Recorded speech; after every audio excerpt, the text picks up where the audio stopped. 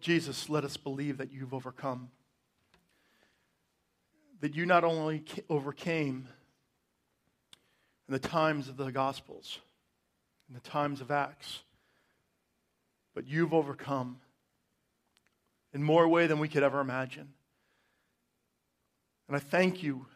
I thank you. Thank you for this day. I thank you for what you're going to do. You're already doing something. You're present with us. Your Spirit is here. You're softening our hearts. So I ask this in Christ's name. Amen. Turn with me in your Bibles to Mark chapter 8, page 605 if you have one of these church Bibles. Okay? And here's a great thing. If you don't have a Bible and you want to take a Bible just for you to have, please feel free to take this home. This is definitely yours. That's why we bought them. Okay? Mark chapter 8, verse 22 through 26. Quick little story. Quick little snapshot that we're going to see in Jesus' life that speaks volumes to us and how we perceive God. Mark chapter 8, verse 22 through 26. When they arrived at Bethsaida, some people brought a blind man to Jesus, and they begged him to touch the man and heal him. Jesus took the blind man by the hand and led him out of the village. Then, spitting on the man's eyes, he laid his hands on him and asked, "Can you see anything?" The man looked around. "Yes," he said. "I see people, but I can't see them very clearly. They look like trees walking around." Then Jesus placed his hands on the man's eyes again, and his eyes were opened. His sight was completely restored, and he could see everything clearly. Jesus sent him away, saying, "Don't go back into the village on your way home." What have we been learning about Jesus in his travels? How has he traveled through most of Mark? By what? By boat. Oftentimes we think about Jesus and the traveling gang walking around the streets and walking all over the place, but the thing that we learn about Mark is that Jesus wasn't just like a carpenter, he was like a sailor. He and his tribe would go back and forth from one side from basically the Jewish territory to the Gentile territory, to the Gentile territory to the Jewish territory. Back and forth they crossed the lake. And it seems like when we read Mark, for some reason, he spends more time on a boat than he does walking. Huge insight, because we never think about Jesus as being a sailor. Not that he was, but he was definitely a water traveler. Probably some thought he was a pirate. Hey, matey. But that's how he traveled. So every time Jesus would leave, he would go back to one of the ports and start walking around. And that he started to have such a rhythm that after Jesus left, people were waiting for him. People would say, "Hey, listen, if you hear about that guy Jesus come back, let everyone know." So it's almost like they had a lighthouse, a lookout for Jesus. Because when they saw that boat of men fighting and Jesus shaking his head about all these crazy guys that he's dealing with, they knew Jesus was about to land in port. And someone would say, "Hey, he's here." What's up? Someone's sending us something. Good job. Thank you. But what they would do is they would send things out. They would let people know so that when Jesus showed up, everyone was ready for his teachings. And so before he even hit land, there was a crowd. The multitudes. And so here he lands in Bethsaida again. He's been there many times, back and forth, back and forth. And there's this guy who is blind. And a group of people who deeply care about this man's condition grabbed Jesus and said, "Can you heal him? Can you restore his sight? Can you bring him back to a place of normalcy?" Because people with disabilities back in biblical times were completely treated differently than they are now. It's really not until like the last 15 years that people with major disabilities are given every opportunity like we are. That's a reality. It's really not until about the last 15 years that the technology and information and being informed about people's conditions, that people are now functioning in normalcy with their disability. And so this is very interesting. Because the easiest thing for Jesus would have done was been like, okay, let me heal you, boom, and let's walk away. But this is moving closer to the end of Jesus' ministry. There's a lot of angst against Jesus. A lot of people in that crowd are trying to set him up to cause the mission of God to be disrupted. And so in the midst of this, we think that the best thing that Jesus should do on the spot is what? Heal him, right? That's the right thing to do. But instead he says, no, come with me. And he pulls this man by himself and he deals with him as an individual. Now let's stop for a second. Let's think about church. Let's think about church as we know it. Not church about how people know it in Africa or India or all these other countries, these third world countries. What they know about church is intimate, authentic, transparent. What we know about church is big, it's bright, it's loud. The bigger the crowd, the better the ministry. Right? That's how it is. The glamour, the lights. I mean, I was at a conference this day where they had I was praying and I had a spotlight shining in my face because they were circling around in the atmosphere. And it's like, am I at a disco or am I worshiping? And churches do that every single Sunday. Local churches. You go and it's like rock band concert, woo-hoo, lights flashing, blah, blah, blah, all this crazy stuff. And we think that's better church, right? Let's be honest. I mean, you know how many people came up to me before the plan and said, hey, when you get established, I'm there. When you have everything that I need, I'm with you. I love you. You are my pastor, but let me make sure that you can do it right, the right way that I believe it's supposed to be done. So for us, when we see Jesus in this passage, we're like, dude, this is your time. Gather the crowds. Don't come on a donkey. Come on a stallion.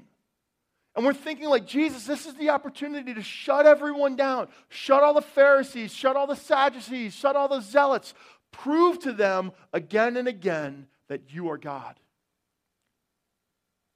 But Jesus and God's ways are so much different than our ways. And he pulls this guy aside. And he deals with the individual's circumstances. Now, there's certain things in our life that just are uncouth and uncool. One of them is being spit on. Have you ever been spit on before? Guys, all right. What happens if someone spits on you? What do you want to do? Yes, punch him out, right? That's like the good Christian thing to do, right? If someone spits on us, hey, that's like a holy laying on of your hands. Whack them. Knock them out. What are some other things that are very uncouth? Come on. What's that?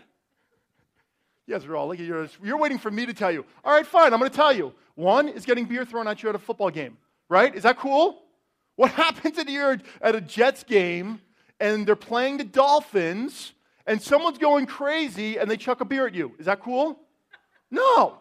All right, since you're really not listening, I wasn't going to say it, but I'm going to even say it more. What's even more uncouth than getting a beer thrown at you and being spit on? Going to a Jets game? What? No. And I'm going to say this, and some of you will never come back to the plan because I'm going to say this, but I'm okay with that because this is the Rob Parker. The only other thing that's uncool than being spit on is being in an elevator and someone farting. That's so uncouth. It's like, come on, who did it? Who did it? That happened to me. I was at a conference and my buddy was online, ripped one, and everyone looks at me. I'm like, dude, how uncool is that? But being spit on, I had to say it, I'm really tired. Being spit on is really a picture of shame. It's a picture of humiliation. It's a picture of really putting someone beneath you. It's saying, I hate you. It's saying all these things. So imagine being this guy. And Jesus pulls him aside, and you're like, he's going to heal me. I mean, think about all the different ways that Jesus healed. He touched. Matter of fact, there's even a time when someone touched Jesus. He didn't even touch them. All they touched was part of his clothes, and they were healed. There was times that he even just spoke a word and someone was healed. He did so many different forms of healing that were so different from the next. I mean, one that seemed a little gross too was when he took some mud and he spit on it and made some mud and he put it on the eyes. I think when we read this in our good Christian manner, we almost want to think like Jesus went like it's like, no, you didn't get anything in my eye. It's like and he spit in his eyes. So out of the box. So out of the box. Why? Why? And the interesting thing is what happens. The first time he gets the spit on his eyes, he's like, so what do you see? I see people walking around, but they look like what? Trees. So here's something we have to understand about this story. This man once had what? Sight. This is key. This man, something happened to this man. Whether it was a condition, a disease, or an incident that caused this man to be blind. So think about this. Jesus spits in his eyes. First of all, if Jesus spit in my eyes, my hand would probably be back. And the first thing that happens is that he only sees partially. Think about the anxiety that must have come over that guy. So I'm half healed. I'm stuck halfway. I'm partially done. Like that was cool. Like this is now it's even worse off. Because now I could partially see, and it's almost like God's playing me. You ever feel that way? That like something happens and it's almost like God only showed up halfway? And it's funny because Jesus asks him, hey, what do you see? But then what happens again? Then Jesus placed his hands on the man's eyes again. And his eyes were opened. His sight was completely restored and he could see everything clearly. Here's a box. And it's something that sits in my office and you put different things in. And if you're, extremely organized, you put your pencils here and your pens here and your scissor here and your clips here. And this is such a symbol of God to us. We have a systematic approach to how God works. Systematic theology, right? That's what it's called. Wayne Grudem. Great book, Systematic Theology. Matter of fact, I just read another book by Wayne Grudem on the plane out to Austin. Great book. But the problem with systematic theology is that we get to a point in our spiritual understanding that we define first who God is and how he works. But on top of that, it's not only a box. We've made a box with little boxes in it. Okay, so when I pray for someone, God works this way. This is what happens in a Christian marriage. This is what happens as a Christian employer. This happens as a Christian parent. This happens as a Christian neighbor. And we have all these little boxes of how we tell God he's supposed to work. Correct? Come on. Correct? Correct. We tell God, I will believe in you as long as you fit into my box. Because my Western worldview is made up of boxes. And so for me to understand God fully, I need to put God into my worldview box that says that everything works out, and if it's working right, things work out perfectly. Correct?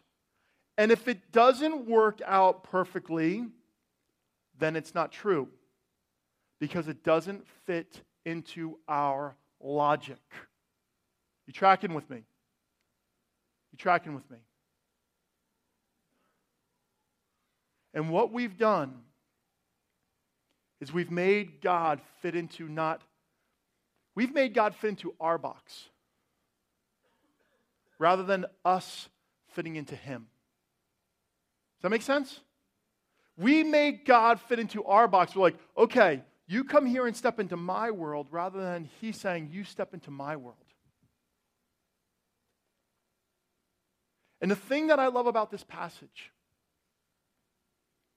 is that He's once again completely out of our box. Think about it.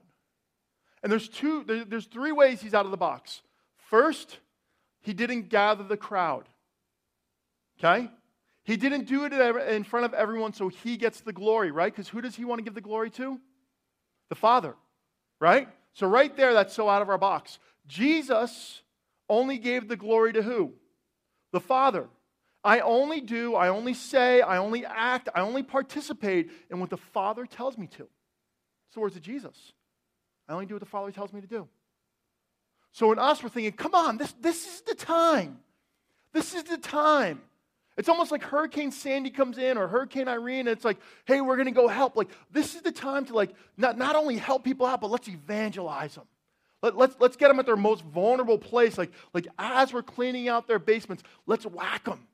Let's whack them with the 4 spiritual laws. And if they don't believe, then shame on them. No. That's the first box. The second box is how He healed him. Spitting on him. There's no theological understanding to that. I'm sorry. If someone wrote something up on that, they're totally wrong. They just made a lot of money off a book. Okay? Great philosophy. We have no idea. But He spit on him. We only see that twice in Scripture. One was when He made mud, and 2 is in this situation. Nowhere else in all of Scripture is spit used. Okay? Just so we know that. So He doesn't do it the way that we want Him to. Right? We want Jesus to heal us in our bedroom by ourselves, so that if He doesn't heal us, we don't have to tell anyone. Correct? Everyone tracking with me?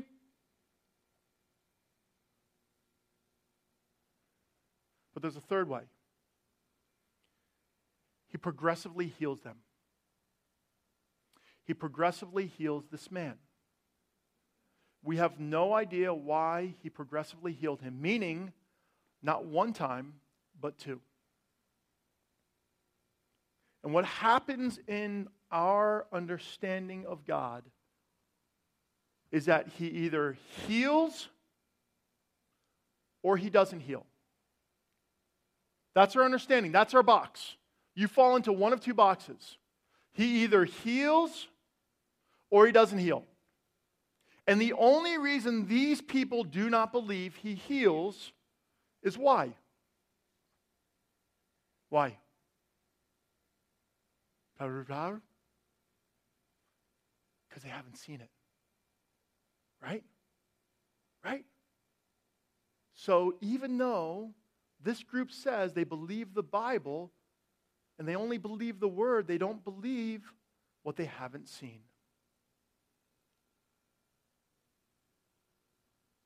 I love this story because it brings God's power in a whole new light. A whole new light. I believe in healing, you know that. But when I read this story, I see how in the midst of our present circumstances, God may heal physically instantaneously. God may heal emotionally instantaneously. God may heal spiritually instantaneously. But there's other times in our life where healing is progressive. And it's a progression. And that's been one of the hardest parts of my journey that I've been on. Is that I have seen God instantaneously heal a few, and I've seen God instantaneously heal some progressively. And it seems like the people that I love the most, He's healing progressively rather than instantly. And so my human reaction should be what? Doesn't fit into my box. But let me say this to you, because I have the authority to say this. Not because I'm a pastor, but because I'm a parent who has a child with a disability. I know that. That I know that I have to constantly believe that God is progressively doing a work, not just spiritually in my family's life, but physically.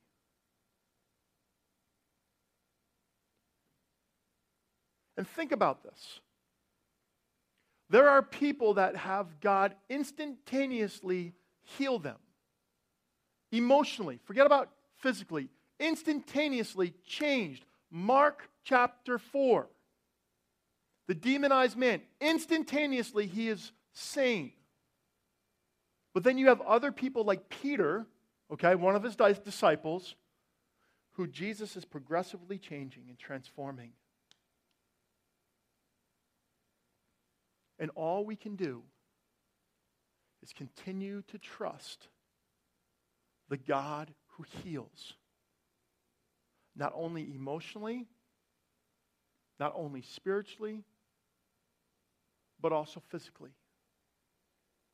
And many of you are here because of this message. You're looking for something more. You're sick of it. You're fed up with it. You're fed up with the box, but you don't know what to do. Amen? Right? Come on. Amen? You're here because you're saying, I need something more. And in that, this is your challenge. You can either let God do half of His work in your life, whether it's spiritually or emotionally or physically, and it's almost like, okay, I get to see trees. I'm going to go back to the community. All right, you've healed part of me, like you dealt with my selfishness, but I'm still a raging lunatic, and that's good enough. Or you fill in your gap. Or what you can do like that man, you can stand there and continue to posture yourself for the power of the living God to do an amazing work in your life. I mean that. I mean that. I don't throw myself up here and speak the way that I do to humiliate myself. I humble myself in a posture of what I long for God to do in my life, in my family's life, and our church family's life. Because what do you think happened when this guy at some point went back into the village? What do you think happened? They saw that he was seeing. And what do you think they wanted? They wanted a Savior. They wanted a Messiah, because I bet you one guy said, I'm not blind, but I'm spiritually blind. I'm not physically blind, but I'm relationally blind. I can see, but I can't see what I do to other people. And that's what this is about. Is that we need to, as a church, first confess, Jesus, and this is my vocal confession for us, Jesus, forgive us, for we have put you in a box. Jesus, I have put you in a box of what my family looks like, what my ministry is supposed to look like, what my finances are supposed to look like, what I'm supposed to look like. So Jesus, me, Rob Parker, I confess that to you now. Forgive me, for I know not what I do. And we as a church need to confess that so that we can live in the power of the living God that is only found in Jesus Christ. No one gets the attention more than me. No one. I get it. But I know this, that his power is real. And I see in my life and I see in my family miracles constantly. And I know that seeing Jay Helwig was a miracle that I needed to see for some reason this past weekend. And I don't care if you have an emotional, spiritual, physical, financial issue. Jesus is saying either two things. One, I'm going to heal you on the spot, which I 100% believe in. Or two, I'm taking you on a journey of healing. And don't you choose which one he's going to do. Let him do it. Let him do it. But whatever he began, what did he say he was going to do? Finish. Whatever Jesus said he was going to start, he was going to what? End. And so if he has told you or shown you or begun to do something in your life, if you posture yourself, you put yourself under the power and the authority of the Holy Spirit, what is he going to do? Complete it. Right here in Bergen County. Right here in Bergen County. Right here in Mahwah. Right in your homes. No matter what you're going through. Most of the villages that Jesus went to were not the poor and the downcast. They were Bergen-Passaic County. Do you realize that?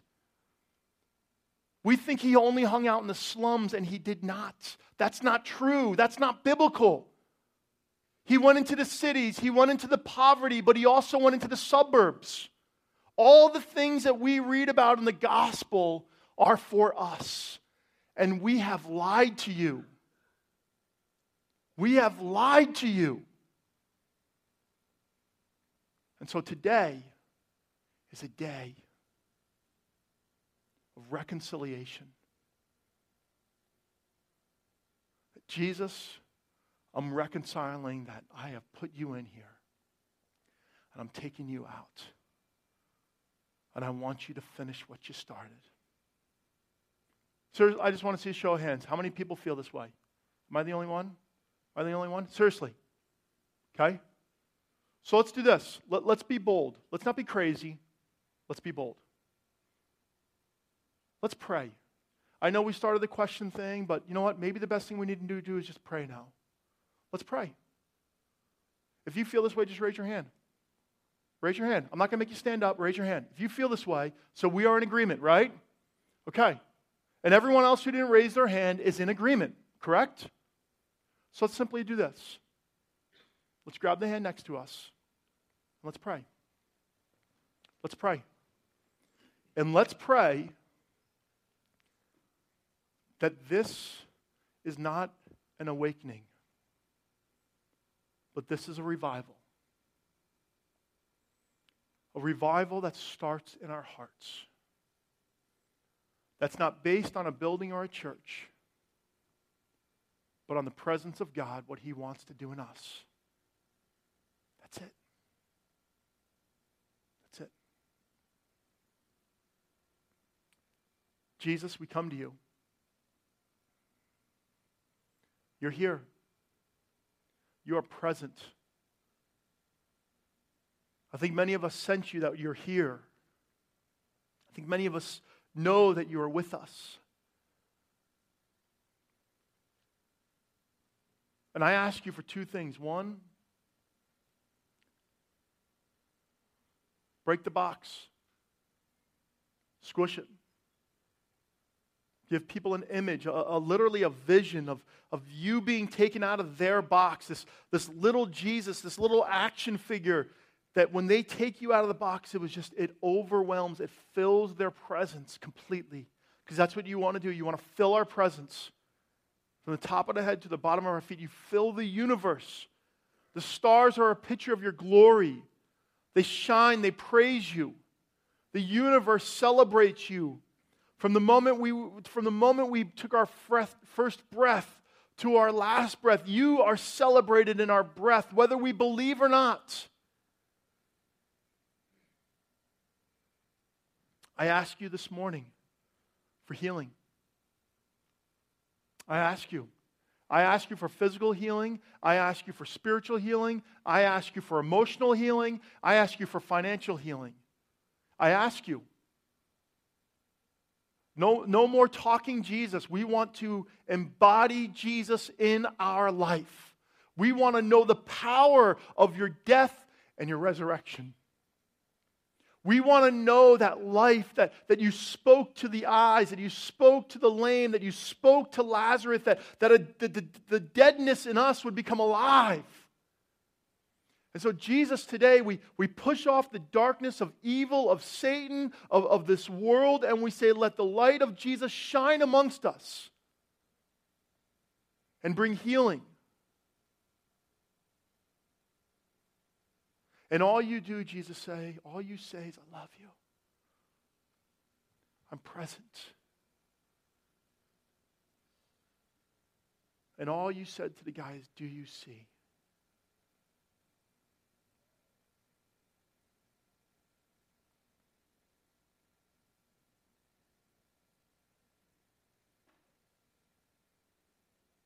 Thank you, Holy Spirit. Thank you that you are the same presence that lived in Jesus. Thank you that you are here. Thank you that you are amongst us. Thank you that you are literally, there's so many people in this room that have back problems, it's not even funny. Thank you that you are healing those people who have back pain. Thank you that you are healing people who are physically sick, who have diseases, who have different situations, that you are physically present. Thank you that you are going to restore, that you are restoring the senses. Thank you that you're restoring eyes and ears and hearts. Thank you that you're doing this. Thank you that you're healing relationships right now. Thank you that you're healing finances. Thank you that you're doing all of these things, even in the midst of our simply surrendering.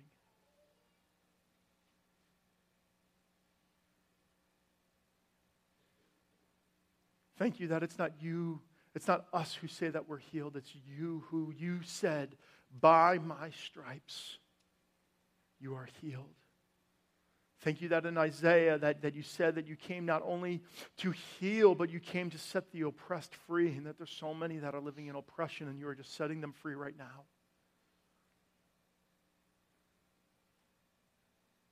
Thank you that in my family, that Lord, that I proclaim, I confess that you're healing right now.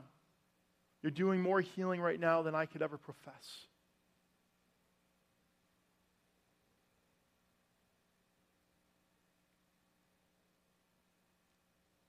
Jesus, we need this. We're not going to walk away. We're going to posture ourselves to constantly hear you.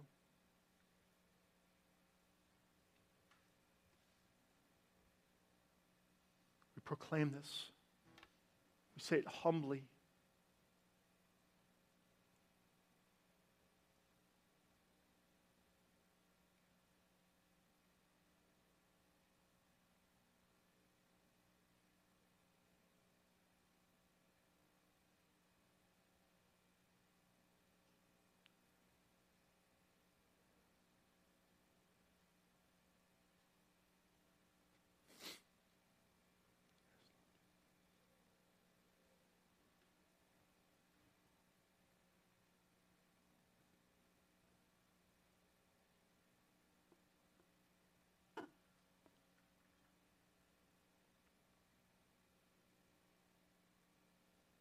We're going to go into a song of worship right now. Just keep your eyes closed. We're also going to offer communion. I know this is a little different than what we've done in church, but I don't want to miss this moment. I don't want to conjure up God. One of the most bizarre things Jesus ever did was when he did the Last Supper. Because all he did is he represented what he did on the cross, that his body was broken for us and his blood was spilt out. I'm going to invite you to come take communion. But there's some of you here that just need to sit in the presence. Communion is not a duty. Communion is a remembrance. And if you're here and you're like, you know what, I just need to sit. Just sit during a song. If you need to come up, take communion, come up, take communion. If you need to stand and lift your hands, whatever you need to do, you do. I don't care. I really don't care. All I care about is that you get to just be in God's presence. So if you want to come up, Kurt, would you help me out? Come forward. We do have people that, if you're just saying, hey, I can't go there with my faith. I can't. We have a couple people that are going to be praying for people in the room. Someone standing up front, someone standing up front, a couple people in the back. Let's do this.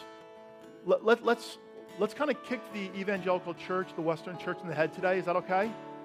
And let's say that we're more concerned about meeting with Jesus here than anything else. This is not conjured up. This was not planned. This is just happening. So let's not worry about the clock. We're not going to be here for 4 hours, I promise. We'll end in about 10 minutes. But let's do this. Let's really believe that what is being said, what is being spoken about. If you're a teenager and you're struggling, hey, come forward for prayer. Like I'm speaking to you. I get you guys. I get you. I get you. And some of you brought your parents here because of this. That's why you're sick of it. Hey, get prayer. It's cool. It's cool. If you're older, you need prayer, put your stupid church stuff away. Put it away. And if you're here just saying, hey, I just need to sit, just sit. Let's let Jesus do his thing. Let's not worry about the plant. How about that? Forget the plant. Let's worry about now that Jesus is here, okay? So come forward, or stay seated, or go for prayer. Get a bagel. Do what you got to do. Come to the table.